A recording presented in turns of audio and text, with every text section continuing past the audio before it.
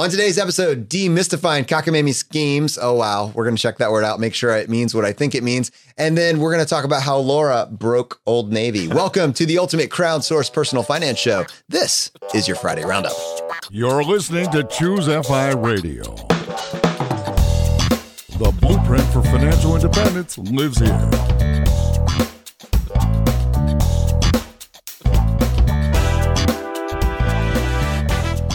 If you're looking to unlock the secrets to financial independence and early retirement, you're in the right place. Stay tuned and join a community of like-minded people who are getting off the hamster wheel and taking control of their lives in the pursuit of financial independence. Choose FI, your home for financial independence online.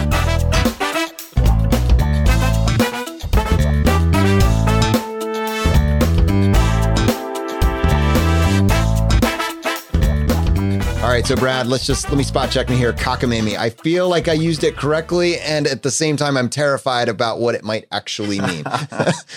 Yeah, well, I looked it up just in the last 30 seconds, both on dictionary and on Urban Dictionary, which is always the scary place. I think you're good. It means ridiculous or implausible, so I think you're good. Thank you. All right, we are going to pot commit to it and title the episode. So there we go. But I think first, before we even go to that, breaking Old Navy. So many people think they're getting a good deal and they got 25% off, but it's still 75% on. And you got to come back to use that $10 coupon for the next time. And that's kind of where it stops. My understanding is Laura broke the game. Yeah, this was very, very impressive. Yeah, I mean, she is just an excellent shopper. And I think this has got to be her absolute best of all time. So I'm looking at a screenshot, and Jonathan, you can lean over here. It's the subtotal for the goods here at Old Navy would have normally been $132.92. Laura paid a grand total of 80 cents. Literally 80 cents went on her credit card. Okay, well, first of all, I guess I need to go shopping with Laura this time because that has never happened to me. And then second, how? Yeah, she wrote me this whole email. She got 8 items of activewear for her and the girls, and there was 50% off the site. That's kind of a standard thing. So nothing extravagant here for Laura, right? What she did was she also, I guess, stacked that with a clearance. So you could get the normal 50% off, plus if something was on clearance, it was an additional 30%. So that original $133 basically went down by 82. So we're at 50 and a little bit of change, okay? And this is actually the important part because Laura actually had a $50 reward certificate from her Old Navy credit card. So while we love travel rewards, obviously, Jonathan, when Laura's in between cards, she's actually the highest level status on Old Navy because she's had this for like a decade or more. So to be clear, just to make sure I'm understanding, that means this is not just an Old Navy department card in that you can only use it at Old Navy. Right. She is actually using this for cash or for gas and groceries, etc. Right. Yes, exactly. So she uses her Old Navy credit card. She gets, I think, 5 times points per dollar. So she gets 5x, which is incredible. And again, if she's going for a travel rewards card, that takes priority, obviously. But when she's in between cards, she actually puts money on her Old Navy card and basically, as evidenced by this, gets the girls and her wardrobe for essentially for free. And the cool part about this was she found out other little discounts, of course. You was to stop there. No, you can never stop there. So it was free shipping if you spent $50 or more. She knew she had to get just over this $50. So she's finagling this. So when the coupon came off and the tax was adjusted, that it was ever so slightly over this $50 in essence, because otherwise she'd have to pay for shipping. So this 133 went down by that normal savings. Then she got free shipping. Then she had this $50 coupon that was going to expire. So quite literally 80 cents hit her credit card. So do you think that's replicable? Does she do that like once a year? Or is this like, I know you said it's the best she has ever done, but I mean, I guess to her credit, like she's looking for this. So when it is possible, she will be able to execute on it. But man, that's a pretty incredible discount. Yeah, I mean, it certainly is. And to your question, like, yes, it is replicable, I would say. I mean, obviously, it requires you to have this credit card and to have these rewards. Oh, and the other funny thing, actually, is she got, like you said, that sometimes they have those gimmicky discounts. I was going to ask, because those are the ones that always nail me. Yeah. I never get the full value. So you spend $20, $30, and now you have this $10 off thing that you can use. 2 or 3 weeks down the road. But as soon as you go back in there 2 or 3 weeks down the road, the prices are all going to be $10 higher. So you're just right back to even. Right. I've never won with them, but yeah, I suspect we could, I'll follow up with Laura to ask about that. So she did earn $20 in those kind of free gimmicky rewards. So we'll see. So she actually made out to the good theoretically, but I don't know if she'll actually use those or not. But I think stacking deals certainly is replicable. I mean, Laura very specifically looked for clothes they would like, clothes they would wear that were on clearance. Obviously, unlike going into a traditional store, when you're going online, there are going to be so many more options for sizes. So if you're looking the clearance rack at your local Old Navy, you're going to find maybe 1 or 2 items that are marginally decent, and you're just praying that it's going to be in your size, right? Whereas online, I mean, they obviously have a significantly larger inventory. So stacking those two things together was smart. I think just knowing the rules, which is a tenet of FI, as far as we look at it, is know the rules of the game. Laura knew she had this $50 gift card. She knew she had to get over 50 for the free shipping, or else it was going to be $8 or $10 for shipping, which nullifies the awesomeness of this. So knowing the rules of that, she was able to do this. And she was just messing around with her cart. You should have seen her. I mean, I suspect there were probably 1 or 2 other things that she theoretically could have plugged in instead. Laura, what are you doing? You've been working on this for 45 minutes. Yeah. I'm in the zone, man. I'm in the zone. Her hourly wage on this. But no, it was very cool. So to me, the big takeaway is know the rules, see when you can stack things together. And yeah, I mean, this was a cool one because honestly, this gift certificate would have expired. It was actually one that she only had online and she had to log into her account. She didn't even realize she had it until the last. And yeah, it was pretty cool. Talking about knowing the rules, I have a slight pivot here. I want to talk about whole life insurance. Cockamamie schemes, whole life insurance. Okay. Were those two? Was there? I don't know. So context. A friend of mine has created a new national holiday called National Pumpkin Day or Pumpkin Day. And the rules behind Pumpkin Day are that it needs to be celebrated sometime when it's objectively fall, not summer fall, not winter fall, fall. Okay. And everybody, it's kind of for neighbors or friends, and people will bring a new dish, something that has pumpkin in it. So you're going to have, just the gamut, but you're going to have all pumpkin based dishes, and it's just a hangout. It's a great time. It's growing in popularity. It is her 19th version of this. I'm doing my part to promote it. Yes, with this. This is not a sponsored segment, but I am excited to help. And there were close to 15 of us there this year after year 19. So, it's starting exponentially increasing. I like it. It's really going somewhere. But aside from that, I had 2 buddies come up and talk to me. And it was interesting, the pattern of conversation. Anybody who's met me knows that I would love to talk about finance as opposed to football anytime. It's just my preferred default status. And they were asking me about whole life insurance. And my one friend, Ross, was pushing back on whole life. He's had whole life his entire life. His parents bought it for him. He listened to our segment that we did with the CEO or the founder of Policy Genius. And he was like, I feel like she kind of wrote it out of hand. And I feel like maybe there's something there. I just want to talk through it a little bit more and see, it seems like it's a really good deal. My bias has always been buy term, invest the difference, because whole life is multiples of term insurance. And because I know that and believe that, I haven't looked into the numbers recently to find all the nuances of every single policy. And after that conversation, not because I was convinced, but because I wanted to be able to have a better explanation of why I do what I do, I decided just to look in to see what the rates were so I could do some compare and contrast here. It about broke my brain because it is so complicated to understand. There are so many different terms. There's so much. I came away saying, oh my goodness, absolutely term, all day long term. That's the TLDR. You can just skip ahead. But aside from that, I thought it might be fun just to explore this, just because we haven't done a whole lot of it in the past. And for you to really see how valuable this whole buy term, invest the different strategy would be for all the different variances you might see of this idea: whole life insurance, cash value life insurance, permanent life insurance, and the 3 different variations of that: universal, et cetera. What do you think? You want to explore this with me? Yeah, Jonathan, you certainly sound fired up about it. I would love to explore more. It's been years since I've really dived into the numbers of it. I know I came to a similar conclusion, but I think first, if you don't mind, I want to say, just the sheer complexity as you're describing that, it breaking your brain. Life is not that complex. And certainly financial products, if they're in your best interest, they are not that complex, right? There's a reason why things are hidden behind hundreds of pages of legalese. It's because they don't want you to understand. They don't want you to see the fees. And Granted, I have not looked at this, No, Jonathan. you're so right, dude. I promised you. You know how hard it was to find the numbers that I'm going to share with you, like how much research it actually took. This is what somebody said to me once, and I still believe this.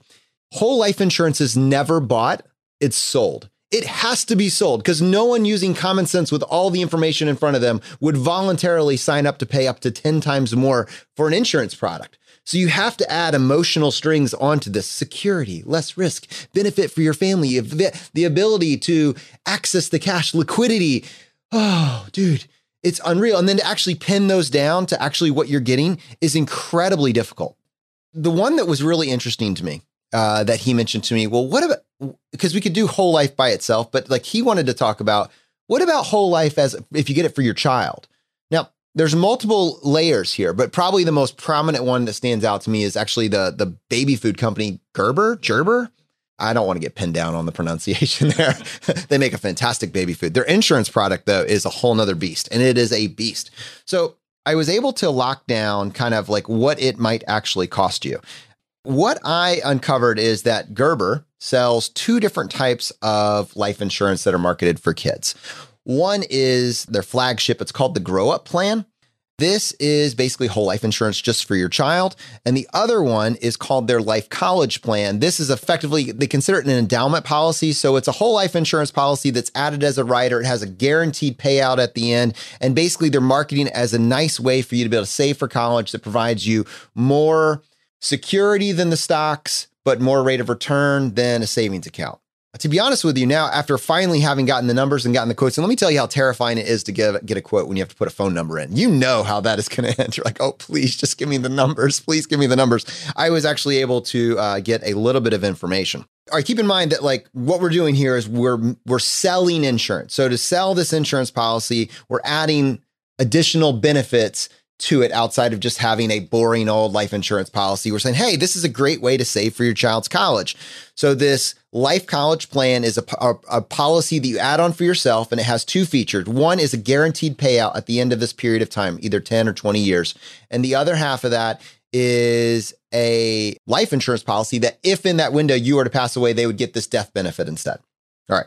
There's different ways you can price it, but just for this example, if you were to pay $106 a month for 20 years, this will simultaneously, you have this insurance policy for yourself, guaranteeing this death benefit for your child. But on top of that, your child is guaranteed to get $32,000 at the end of this 20-year period of time. Now, what I'm hoping you can do is like, let's simplify this. Let's think about just first of all, do you need insurance for your child because they're a dependent? If not, you already have some term policy for yourself that you're picking up anyways. And instead you are just to invest $106 a month for 20 years, and you are to get average market returns, let's say 8% for this example. This policy is guaranteeing your child $32,000 that they can use for college. What would it look like if you were just to invest that same amount of money for that 20-year period? All right, Jonathan. So yeah, while you were talking, I just put these numbers into an investment calculator here. So we're figuring a 20-year time period. You're starting with zero. You're putting in $106 a month, getting an 8% return. I am showing nearly $63,000 in that pot of money. So 63 as compared to 32 in this case. Yeah. They're doing, what a favor they're doing you. Wow. Giving you $32,000. That's crazy. So, okay, hold on. I'm going to actually try to back into what 32,000 would be. Right. Like what rate of return are you getting? I suspect it's like a 2 to 3% rate of return, maybe. Holy cow. So, right. If you think about it, $106 a month for 20 years, the contributions alone is $25,440. Thank you. Yes. So if you got a 2% return, which is quite literally any of these top tier online banks, at least at the moment, I know CIT Bank, I think at last check had 2.1 as of the date of this recording, October 2019. A 2% return would get you $31,524. Yeah, this company is guaranteeing you essentially nothing. Nothing. All right. See, I know. So to play this out even further, like the surrender policy, so you have to make it to the midterm to even get your money back. You know what the attrition on these things are when people just stop paying it because their budget gets tight for whatever reason? If you don't make it to the 10-year point, I think you surrender your money. If you do make it to the 10-year point, but you discontinue, you just get your money back. So the liquidity that you could just by having this parked in the market, or if you want more security and having it in a savings account, you're going to blow this thing out of the water while maintaining control of your money. Let's play this out even further. So you're saying, well, I want to make sure, because you're being sold, well, we know for our child's going to need at least $100,000 for school. So we're going to go all in on this plan. So what would it look like to get $130,000 in guaranteed cash? So let's play this out. This same plan will allow you to contribute $433 a month for 20 years. And at the end of this 20-year term, they're guaranteeing you. So $433 a month for 20 years, they're guaranteeing you $131,000. And yeah, when I run my calculations with a 8% return, which is just our background number for a historical return. Obviously, we don't know what the future will bring, but we think 8% is kind of our rule of thumb that we're using as the background number. It comes out to almost $257,000. To go all in on this strategy because you believe this works for your child, and to throw as much money as you can at it because you want to save diligently in this extreme example is $100,000+ mistake. It's just more of the same. Like, you have to have the numbers in order to be able to do, one of these calculations. These numbers are very hard to get. There are also an incredible number of terms that you need to understand in order to be able to comprehend and utilize and make sure you benefit from whole life insurance.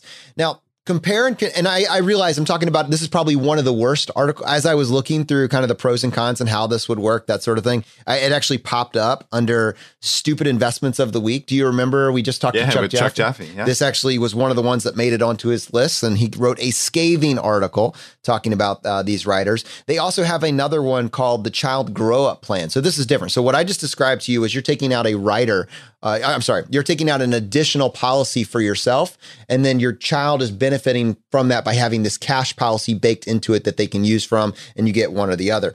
So the other version of this marketed for children, and it's by the same company, but other companies do this as well, is called the Grow Up Plan. And in this case, you're effectively buying whole life insurance for the child. And the way that it's marketed, and this is exactly what my friend was talking to me about, is one, guaranteed insurability. This is for your child.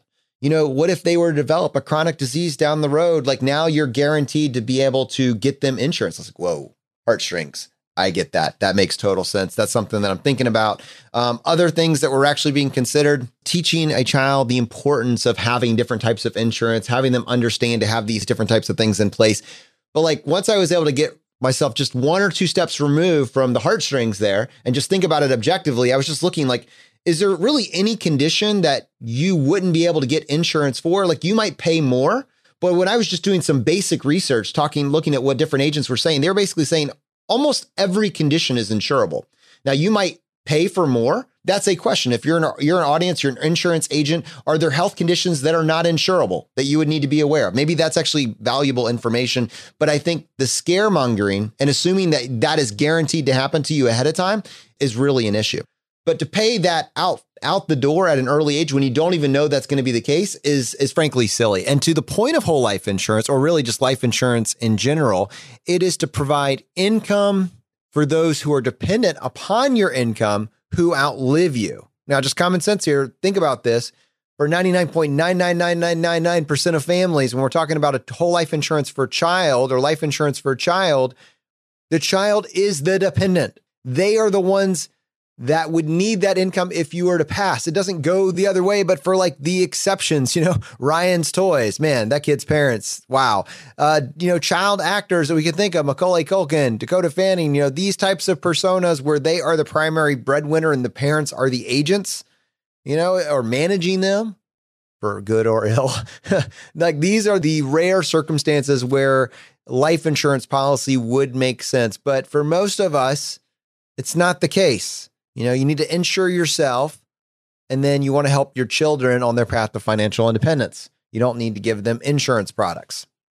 Yeah, this really makes no sense to me. Having life insurance for a child, it's exactly that. It's to provide them, their heirs, with money in case of their untimely death. So using these heartstrings, this is an issue 30 plus years in the future. They are basically, it's like misdirection. They're trying to make you seem like you're not providing for your kids, which is preposterous. It has nothing to do with anything. Your kids' obviously don't have dependents that need money for their untimely death, right? Like this is silly season. And not to mention, if the other kind of heartstring is to teach your kids, in essence, financial literacy, there's a hell of a lot better way to do it than by stuffing them in whole life insurance, right? You can do it through a simple allowance, or let's go to the bank, or I mean, all sorts of things that we talk about all the time here on the podcast.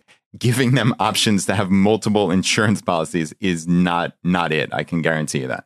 The second piece of this that I wanted to talk about just for a second is the actual case for whole life insurance, that you need insurance through your whole life. And the benefit of whole life insurance is that you get access to cash to an investment vehicle that's building inside your plan. So whole life, cash value life insurance, there's a couple different variants of this, universal, et cetera. But most of them, basically the difference is what they actually do with the cash that's being accrued inside the plan. So with this policy, some portion of your premium is going to this cash investment, and some is actually going to the insurance policy. And that makes them a lot more expensive. The upshot is that regardless of how long you live or when you die, as long as you have paid up on the premiums or are paying your premiums, and there's a slight difference there, one being you have enough in your cash value to cover your premiums going forward, and the other one being you are continuing to pay your premiums, you're going to get this payout. Now, I thought just for the sake of an analysis, we could just do a little compare and contrast using the simplest example that I can come up with. And actually, it's too conservative by far, because as you get older in age, so for instance, 25, 30, 35, 40, 45, 50, you're starting to look at this at these older age brackets. The difference between what it would cost you to get a term policy and what it would cost you to get a comparable whole life policy for a $500,000 policy, for a $1 million policy. I mean, it's completely absurd. But we will stick with this more conservative example between me and my friend for now. He is getting a somewhere between $300,000 to $500,000 whole life plan, and he's paying $250 a month for it. I, on the other hand, just got a quote yesterday because with the birth of our daughter, I wanted to increase my term a little bit more. And so I got an $800,000 policy. It's a term policy, 20 years. And I got that for about $30 a month. And I used Policy Genius to actually go through and do a little compare and contrast with different brokers. And basically, for me, I have 20 years. If I were to pass away within the next 20 years, they would pay out $800,000. So, Brad, what I thought we could do is if we take the difference between those two, which is $220 a month, and you run that over the next 20 years, what would that be if we were to get average market returns? Because that's the difference between what I'm paying on my insurance and what he's paying on his. So, right, Jonathan, just to slow down, what you're saying is when he's buying whole life insurance, he's buying a combo, which is really where they get you. This is fee laden, and it's a combination of life insurance and investment, which to my brain, they have nothing to do with each other. But in this case, insurance agents and this industry has decided to be able to basically snooker people into figuring, let's make these boring products more interesting. Right. They need to go together. Whereas you're saying the underlying term policy in your case is only $30 a month. So some insurance company and some underwriters have determined, okay, this life insurance policy costs $30 a month, and you're taking the additional $220 and investing it into low-cost index funds, right? Whereas your friend is basically contractually obligated, in essence, to put the combination of those two, $250 per month, into this whole life insurance policy, which will have some component of insurance and some component of investments or whatever it may be. So in your case, if you invested that $220 per month into low-cost index funds, at the end of 20 years, you will have $130,000 sitting in your investment account. All right, great. Now that is point one. So $130,000. So I'm 34 now. That means that I am 54 years old at this particular point in time. Now let's play that out. Let's say that I were to pass away at the ripe old age of 80 years old. What would that $130,000 be if it were to stay in the market until my death, to be left to my heirs? All right, Jonathan. So yeah, just rolling that forward, assuming you're investing $0 additionally, right? So we just had that $130K at 54. This money is going to sit in your investment account. And again, we're assuming that 8% return. It will be $961,000. All right. And this is mine. This isn't buried in any sort of fees or anything else. Like, this is something that I have control of end to end. And I'm doing it at $30 a month. while saving for my family's future. I'm self-insured, and this is just what I'm doing on the life insurance side. This has nothing to do with what I'm doing for my personal investments, but it's explainable. It makes sense. There's no need for complexity. There's no need for heartstrings. It's just based on simple math. To go back to my friend, to this example, the counterpoint will be, well, on my case, I have the 500,000, but I also have the cash value that's been building in the account. But no, you don't. It's one or the other. You get the cash value ahead of time. You can use the cash value to cover the premiums if you want to, but at death, if they pay this amount out, they keep your cash. It's not coming back with you. If you take your cash out, you have to pay it back with a loan. And there's all these nuances that actually go onto these policies, but cash is more like liquidity during your life. It's accessing a portion of your benefit ahead of time, but you don't get both. So you either get this cash value that is going to be some amount less than your death benefit, significantly less, or you're going to get the death benefit, whichever one comes first. And then there's also something where I want the cash with no strings attached. I just want it. I don't want to pay it back, that sort of thing. That's what you call a surrender. And at that point, you get even less than the actual cash value. It's something minus the fees, minus taxes. It's a smaller amount than even what is being projected. So I think a lot of people think, wow, I'm getting this incredible death benefit and I'm getting this cash value insurance because that's what they told me. And because it's really hard to find anything else that says otherwise, you're not. It's either or. So in my case, in my friend's case, his best case scenario, I guess for his family, was getting the $500,000 death benefit. My family has the insurance term the entire time, and there's going to be $900,000 waiting for them with effectively no strings attached, no hoops that I have to jump through in order to make sure that I qualify for it. It's just, you just got to reframe it, but you should be able to explain your strategy. And as soon as somebody brings you something that is so complex, you need someone to handhold your way through it, it's a really good sign that things are about to go off the rails. So I did a version of this kind of run through with my friend, and I was like, is that okay? I'm not trying to talk you out of it or anything. I realized once you're in on these policies, there is a point at which you have already paid out the nose and it becomes less bad just to stick with it. But he's like, no, dude, I love this. I'm a data enthusiast. So there's two other points I want to make. And I mentioned it earlier. One of them is make note of this, that term policies pay out less than 1% of the time, right? And that's a good thing because they pay out when you die. That means that you lived longer than, the term that you set up. So the goal here is to reach financial independence before your term runs out. Make sure that you have set a term, which if you don't think you're going to have hit your number by that period of time, then get a longer term. You don't want them to pay out. You want to have reached the point where you're self-insured before your term expires. So it's not a bad thing that term pays out less than 1% of the time. The other point I wanted to make quickly, just because I can feel it coming, you're going to hear individuals saying, well, the wealthy use whole life insurance. This is a tool of the wealthy. Don't you want to do what the wealthy does? And I even have a friend that is a proponent of whole life insurance and has made this case to me before, and I see where he's coming from.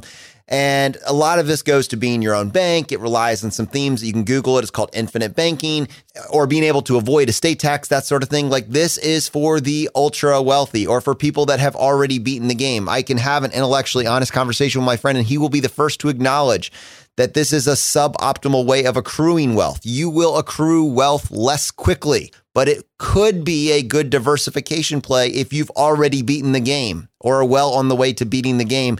And in his mind, basically what he's done, even though he's making less returns. So you pay out the nose, you make negative returns for basically up to that first 10 years. At 12 years, you're starting to break even. And at that point, it's starting to look like a slightly better investment, maybe after you're 15 years in. But at this particular point in time, you're getting a pretty good dividend and you have this cash value that you can borrow from. And, at that point, you can start treating it like a bank, and depending on what you have set up, and this is going too far into the weeds, but it's not correlated to the stock market. So if the stock market goes down, you can then draw on this money. The problem is that's great if you've already hit your number, but if you're trying to hit your number faster, this will slow you down. This is not a great tool for you to get to your number. It's potentially a tool.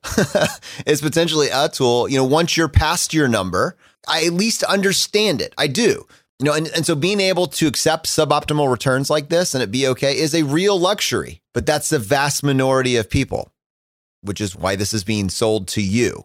And you should not be swayed by this just for the appearance of for the perception of being financially sophisticated. Don't be swayed by it. I mean, Brad, I'm sure both of us would be happy at some point in the future to circle back and talk about some of these tactics and strategies and actually look at where it might fit. But there certainly is no compelling case to do so right now. And for truly the vast, vast majority of people, this is something to be avoided. Anyways, I don't know. Hopefully that's helpful and simple, Brad. But I think it's a huge problem if you spend hours trying to find the numbers and you're stuck on all these theoretical benefits that you might have, but you don't even know what they are. You just, oh, well, someone told me it's a good idea. And it's also one of the reasons that when you have an advisor, like someone that also makes significant commissions off selling these products, you don't know what you're getting. Are you just getting the raw data? Are you getting a commission sales load, a sales pitch? And it's being all these heartstrings, emotional threads are being tacked onto this. It makes things very difficult to get to truth and know what's the right thing to do for your family. So that's why in the past episodes, when we talked about is the first thing you're getting recommended on a whole life insurance policy, I thought it was important for us to kind of spend a little bit more time here to talk about why it's so irritable, right? Why it's one of those things you're like, why? Why are we mixing these two? If I'm here to get help with my investments, why are you pitching me on an insurance product posing as a financial investment? I'm not a believer. All right, Jonathan. Well, switching gears here, that was certainly comprehensive and hopefully mostly fact-based as opposed to emotion-laden. But no emotion whatsoever. None whatsoever. But this Monday episode with Tyson from On Trajectory was great. And we're definitely going to follow up once we personally go through the software much more significantly, and we have members of our community, and hopefully you can get a free trial. Just go to choosefi.com/OT for On Trajectory. So choosefi.com/OT. So let's go ahead and bring MK into this conversation. MK, welcome to the show today. Excited to bring in some feedback from the community. What do you got for us? Yeah, we have a lot of really great wins. So I am very excited to share these with you guys. The first is coming from Denise. So she wrote to us and said, you guys made me do something crazy. And I was like, oh no. And then I read the message and it was good crazy. It was fun crazy. So Denise writes, you guys made us do something crazy. I just need to say thank you. My husband introduced me to your podcast last year. We took away so many actual tips: backdoor Roth, cutting cable, travel hacks, setting up an HSA, opening Vanguard account. You even inspired us to start a personal finance blog. We kind of stopped writing it after we kind of got off the FI track at the end of last year. Last week, though, we did something crazy. Well, most people will think we're crazy, but my husband and I knew it was the right thing to do. We sold our house in Northern Virginia. We bought it 3 years ago, 5% down, PMI up the wazoo, low interest rate, still had to take out a TSP loan. We also paid for landscapers and house cleaners. All in all, we were probably dropping $5,000 on this house every month. Wow. It was just the two of us living in a 4-bed, 4-bath house. I just remember listening to your podcast, listening to your guests, and so many times thinking, we need to sell our house. We were basically throwing our money in a very fancy garbage.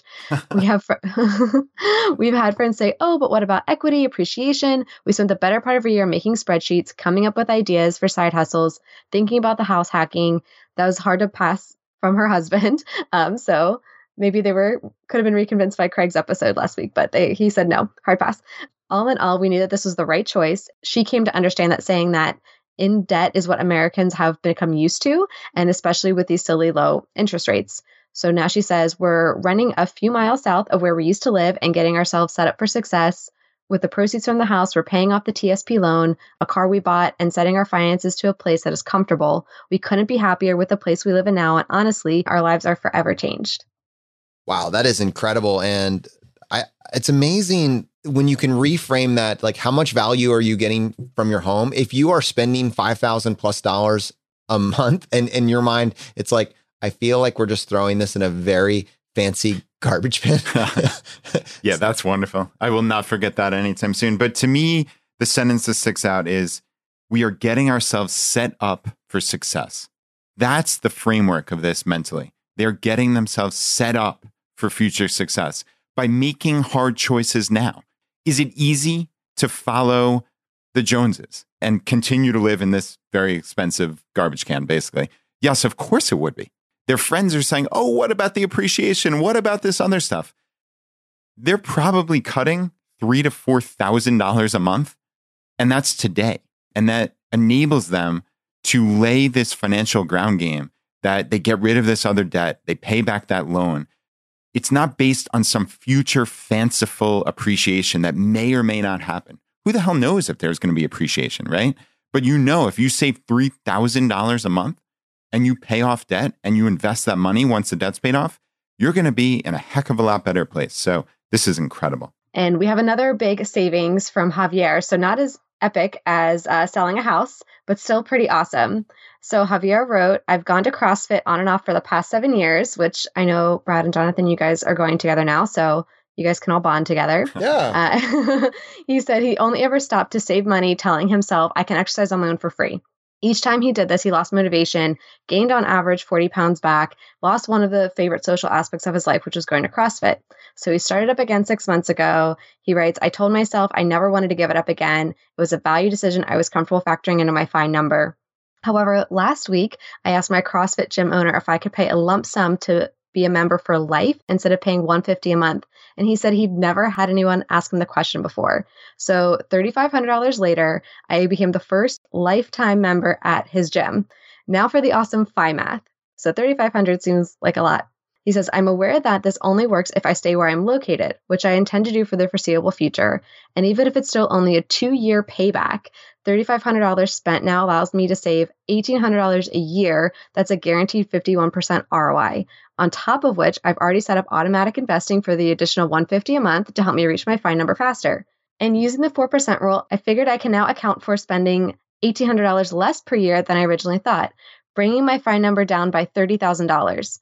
This is the advantage of pursuing FI. Having available funds gives you so many options in which you can take advantage of wins that most people living paycheck to paycheck can't. Hashtag MyWiFi. Exactly. Wow. Yeah, it's epic. That is very cool. I mean, this goes back to a theme we've had on the podcast for a while, which is everything is negotiable.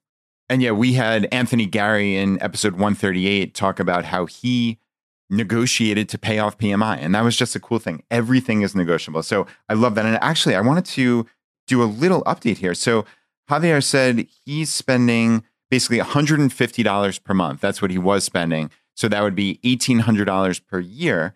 And he's saying that would reduce his fine number by $30,000. But actually, some good news, it's going to reduce it by $45,000. So the back of the envelope math that we use is for every $100 per month that you cut out, that's $30,000 that you need less in your fine number ultimately. Because just the actual math of this is you take the $100 per month, multiply by 12 to get your annual expense. So in that case, it's $1,200.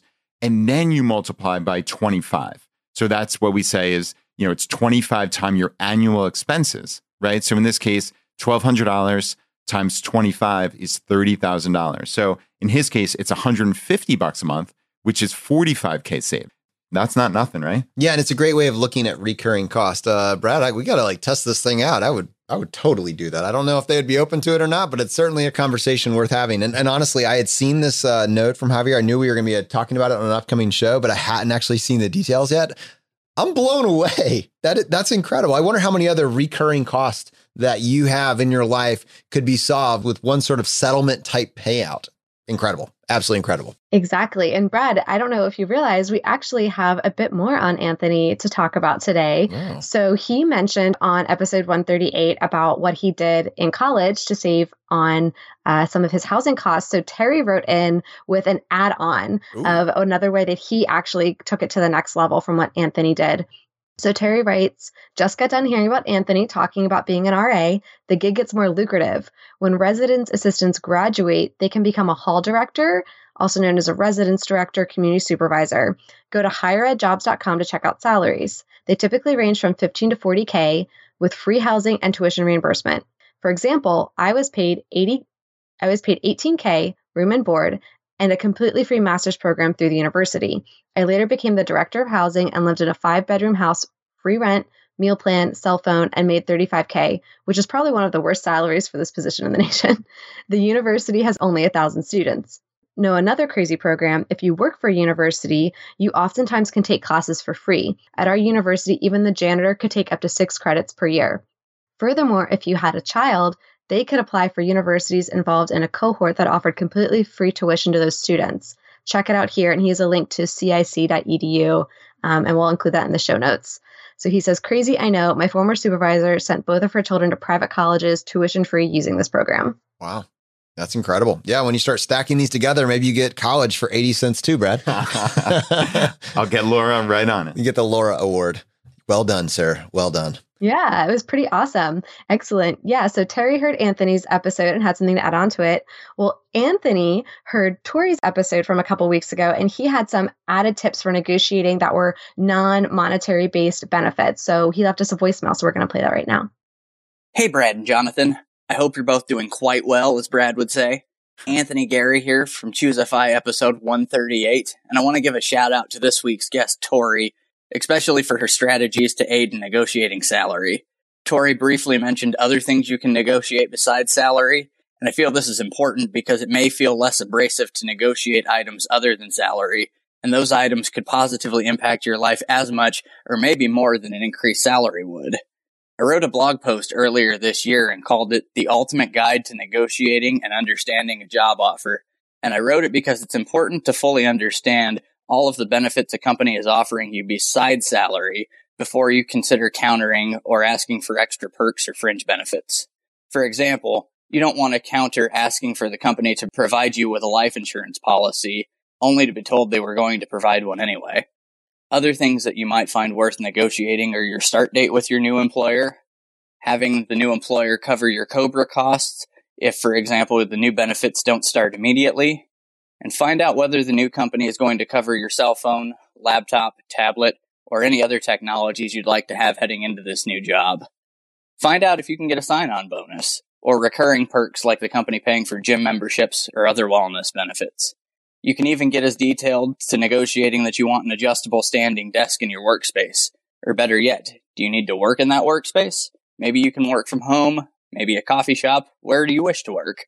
Remember that everything is negotiable. I will share the link to the entire blog post from this week's show notes if you're interested. I hope these ideas can bring value to the Choose FI community. Keep up the good work, guys. Love the show. Thanks. Brad, I think he's right on. Yeah, that's a great voicemail from Anthony. So thanks for sending it in. And yeah, I mean, just something like negotiating where you can work. I mean, that's a cool one, especially in this day and age. You do not have to be chained to an office. That really stuck out to me. I think negotiating the number of days of vacation is something that also jumps out to me. That, I mean, while there are policies, everything is negotiable. So just consider something like that. That is really, really important to you. And even just changing the frame that it's not always about the actual salary. Like everyone should be negotiating. And if you're not negotiating on your number, or you feel like that's not a movable object, having an a la carte menu that you can pick from really allows you to go in and say, I think in order to be fair and competitive in this market, I would need, remote working conditions or something like this. I mean, that's a different frame altogether. And then the one other piece, I mean, just to highlight that, don't try to negotiate on something you're already getting just because you forgot to check.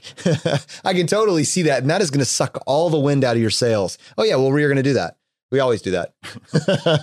Yeah. And you kind of look like a bozo, right? You're going to look really, really stupid. Oh, dude. I'm not. My wife's told me I'm not allowed to say stupid around the kids. That word has to get strict from the vocabulary. And I'm letting it creep in on the show here. So got to reel it in. Awesome. And what was great about what Anthony said, and tying it back to even what Terry had said previously about getting education paid for, the first companies I worked with all offered education benefits, and I took advantage of them. If I could get free certifications, free courses. And then when I went to my last company, they didn't offer it. So that was part of what I said was, oh, well, my compensation package at my current job includes X many $1,000s of education benefits. If you can't offer education benefits, can you increase my compensation by that amount? And that was how I was able to make a big jump in my actual take-home pay. So that's another way that you can leverage that. If your company is saying, we will reimburse you for master's degrees courses or certifications or things like that, that's all something that you can leverage in your next offer. This is actually an interesting point while we're talking about benefits. Some employers, and Anthony actually just mentioned this, offer life insurance. Now, if your company is offering it to you for free, whether it be whole or term, take it, do it. But if they're charging you, then look and see what the difference in price is. And then also simultaneous to that, I have heard this, and I think that this is a good idea. You don't want your only form of life insurance to be tied to the company that you work for, because if that employment were to end for any reason, then a lot of times they're contingent. They're based on two. So you will want to look and likely get some sort of additional policy that you're using to cover yourself. So anyways, tying it back to the beginning of the episode, that's probably worth mentioning. Great. Well, we have a few more wins to get to. So, Brad, I think you're going to get a little envious with this one. So just get ready for it. Wow. Okay. So Jennifer writes, "Hi guys. I just wanted to mention that I've been driving a 1992 Honda Civic Si since my son was 4 years old. Just to note, this car is going to be 30 in a few years." Wow. It's just, okay, just a moment. Okay, my dad bought it brand new from the dealership and gave it to me when he bought a new Volkswagen Golf, which only lasted a couple years. Today is my son's 20th birthday, and the Honda is still my only vehicle. It has been an outstanding daily car and travel car. I've driven up and down the Pacific Coast in the last year from Seattle to LA and back. It is definitely rated high in Consumer Reports as well. I get an average of 35 to 38 miles per gallon, and the interior capacity is great. I brought home 20 10-foot-long PVC pipes from Home Depot in it on Saturday. I packed three people camping gear for a week inside and 3 bikes on the back for a trip to Yellowstone a couple summers ago. I'm definitely going to drive this thing until it won't drive anymore. I think it has 265,000 miles on it now. It's like a member of the family, and my son tries to get it from me even though he drives a 2015 BMW, but I won't hand it over because I know he'll ride it out. Thanks for all you do. The podcast keeps me motivated and always looking for new ways to feed both sides of the equation, more income and less expenses. Thanks, Jennifer. That was awesome. That's fantastic. Brad, I remember when we started the show, your Golden Boy had just passed 100,000 miles, I think. What's it at now? Yeah, well, I mean, I don't drive that much, which is great. So it's actually only at 126,000 miles. So yeah, I mean, I think I'm only putting on sub 5,000 miles a year on at this point, which is great, obviously. I think, sadly, the biggest contributor is CrossFit now. That's why is it so far away? Yeah. Why does it have to be 3.5 miles from home? They moved farther away from us. All right. So we actually wrote an article. It's on choosefi.com. We'll have it linked up in the show notes. It was written by Clint. Longest lasting cars on the road today. And I actually mentioned it to you yesterday because I was just rolling through it, and the level of detail that was actually included on it is incredible. And we all know, although we may not have pinned it down, that there are cars that will last forever, a la Golden Boy and this 30-year-old bad boy that we just talked about. And then there are other cars that simply won't. And honestly, regardless of whether or not you finance a car or you pay for the car cash, the largest determinant of how much this car is going to cost you is how long you drive it before you turn it over and you buy the next one. And in a perfect world, you have something that you drive forever, you know, like 10, 15 years. 15 years would be ideal. Brad, you're on like 17 now, I think, right? Yeah. So it would be useful then, if you're starting from scratch, to get a list of the ones that have the best track record for length of time. This article kind of tees that up for you. So maybe gives you a place to start. We'll have it linked up in the show notes for this episode. But I think coming up with a list of reliable cars that will do what they need to do, get you from point A to point B, is a very valuable way of looking at it.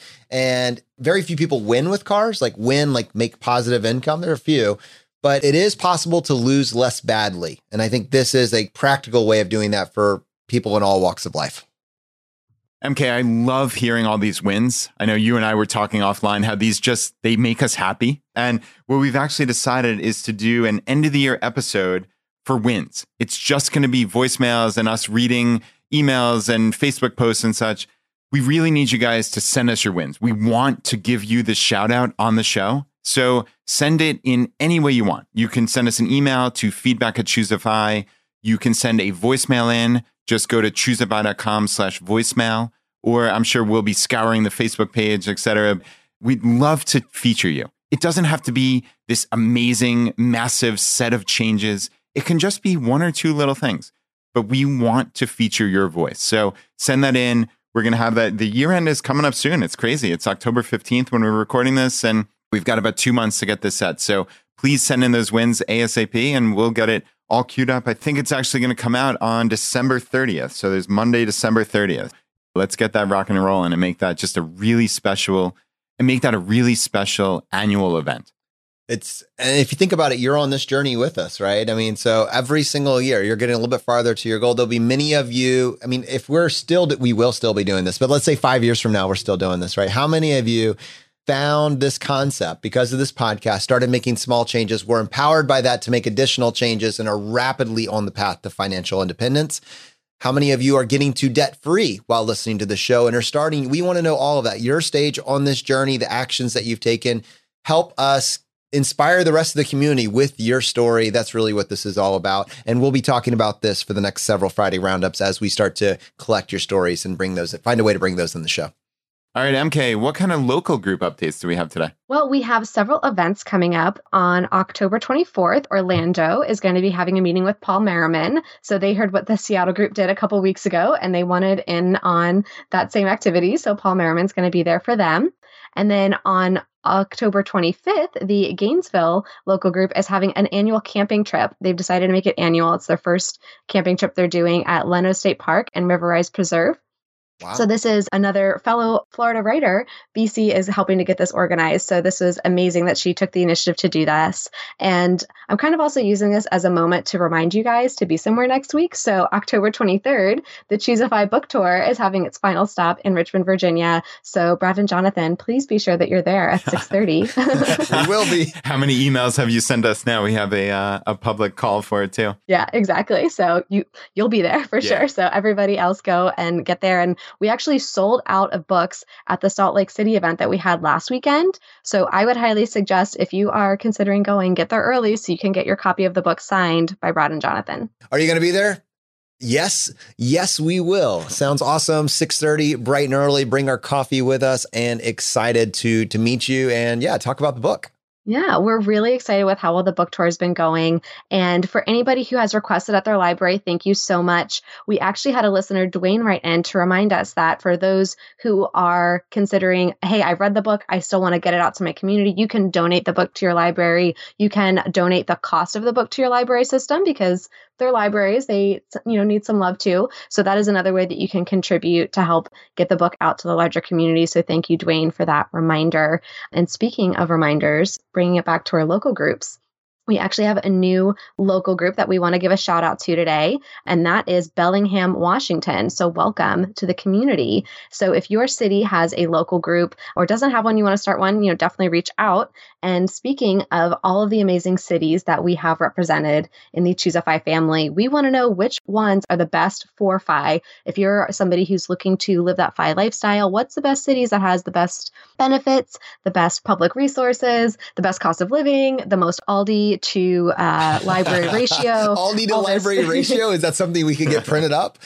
Exactly. Yeah, that'd be awesome. If you haven't already, please go to chooseafi.com/cities-of-fi and take the survey there. It is very detailed. So if you can take a couple minutes, that would really help us to be able to put out the comprehensive list of the best U.S. cities for Fi. And we will do something for our international audience coming soon. Brad, I was just hoping, could you clarify the spelling of that URL?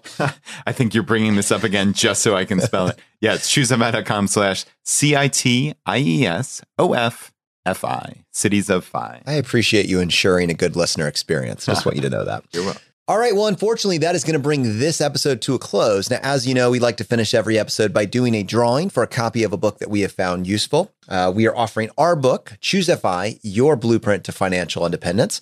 And if you want to win a copy of this book, all you need to do is just go to chooseafi.com/iTunes, follow the instructions there, leave us a short written review, and then send us an email to feedback@chooseafi.com, letting us know that you left a review and what screen name you left it under. We give away one book for every 5 written reviews that we get, and we announce the winner on the Friday roundup.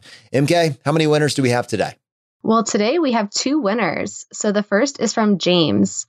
So he says, FIRE is truly the next level of life mastery. It wasn't until Choose a Fi came along that our family radically changed our life direction in all aspects, not just financially.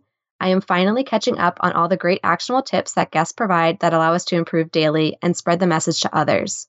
To celebrate 2 years pursuing FIRE, I helped organize our sold-out Playing with FIRE movie premiere for our South Florida group last month with a happy hour including my family and friends. I am excited about opportunities that are coming up, such as offering financial wellness for schools and adults. Our daughters are learning the concepts and are planning a life of abundance in the future castles. We are also helping others change their lives as well. Thank you, Brad, Jonathan, and the team for all that you do. The FIRE is spreading. All right, James, congratulations to you and your family. And MK, I think we have a second winner this week as well. We do. This is from Drea. So Drea writes, holy crap, man, this podcast is dope. I absolutely hate finance stuff and money talk feels crass and rude. That Puritan upbringing rears its ugly head. So finding a podcast that can explain life planning and optimizing my human existence in a non-preachy, not at all judgy way is awesome. I started listening a month and a half-ish ago and discovered what's been bugging me in my life. What is the point of working and being in debt? So I used our tax return to pay off my partner's car. He's super jazzed, BTW. 3 other credit cards, started tracking and budgeting, signed up for the Chase Sapphire card to restart our travel life, purchased the ice binder, and switched to an MVNO for her cell phone. All of that in less than 2 months. Dope, right? We have a crazy story, and Choosify is riding shotgun on our adventures. Keep it going and keep taking names. The fire is burning slowly for some and 5-alarm for others. Peace and love. Wow. All right. I'm not sure I can plausibly use the word dope in a sentence, but man, Drea, that is amazing. Just say it, Brad. Just say it. Oh, that is dope. That was dope. This was the episode. This is the episode you heard Brad say dope. All right, my friends, if you're interested in getting a quote on term life insurance for yourself and your family, I just did it this past week. Rates are unbelievably affordable for 20, 30-year terms. To use the one that I use, we use Policy Genius. If you want to get a quote for yourself and your family and simultaneously support the show, you can go to choosefi.com/policy. I mean, honestly, it takes less than 3 minutes to get a quote and you won't regret it. They compare and contrast the top 30 or so brokers. You'll get an amazing package and do all the heavy lifting just with a couple button clicks. So, all right, my friends, the fire is spreading. We'll see you next time as we continue to go down the road less traveled. You've been listening to Choose FI Radio Podcast, where we help middle-class America build wealth, one life hack at a time.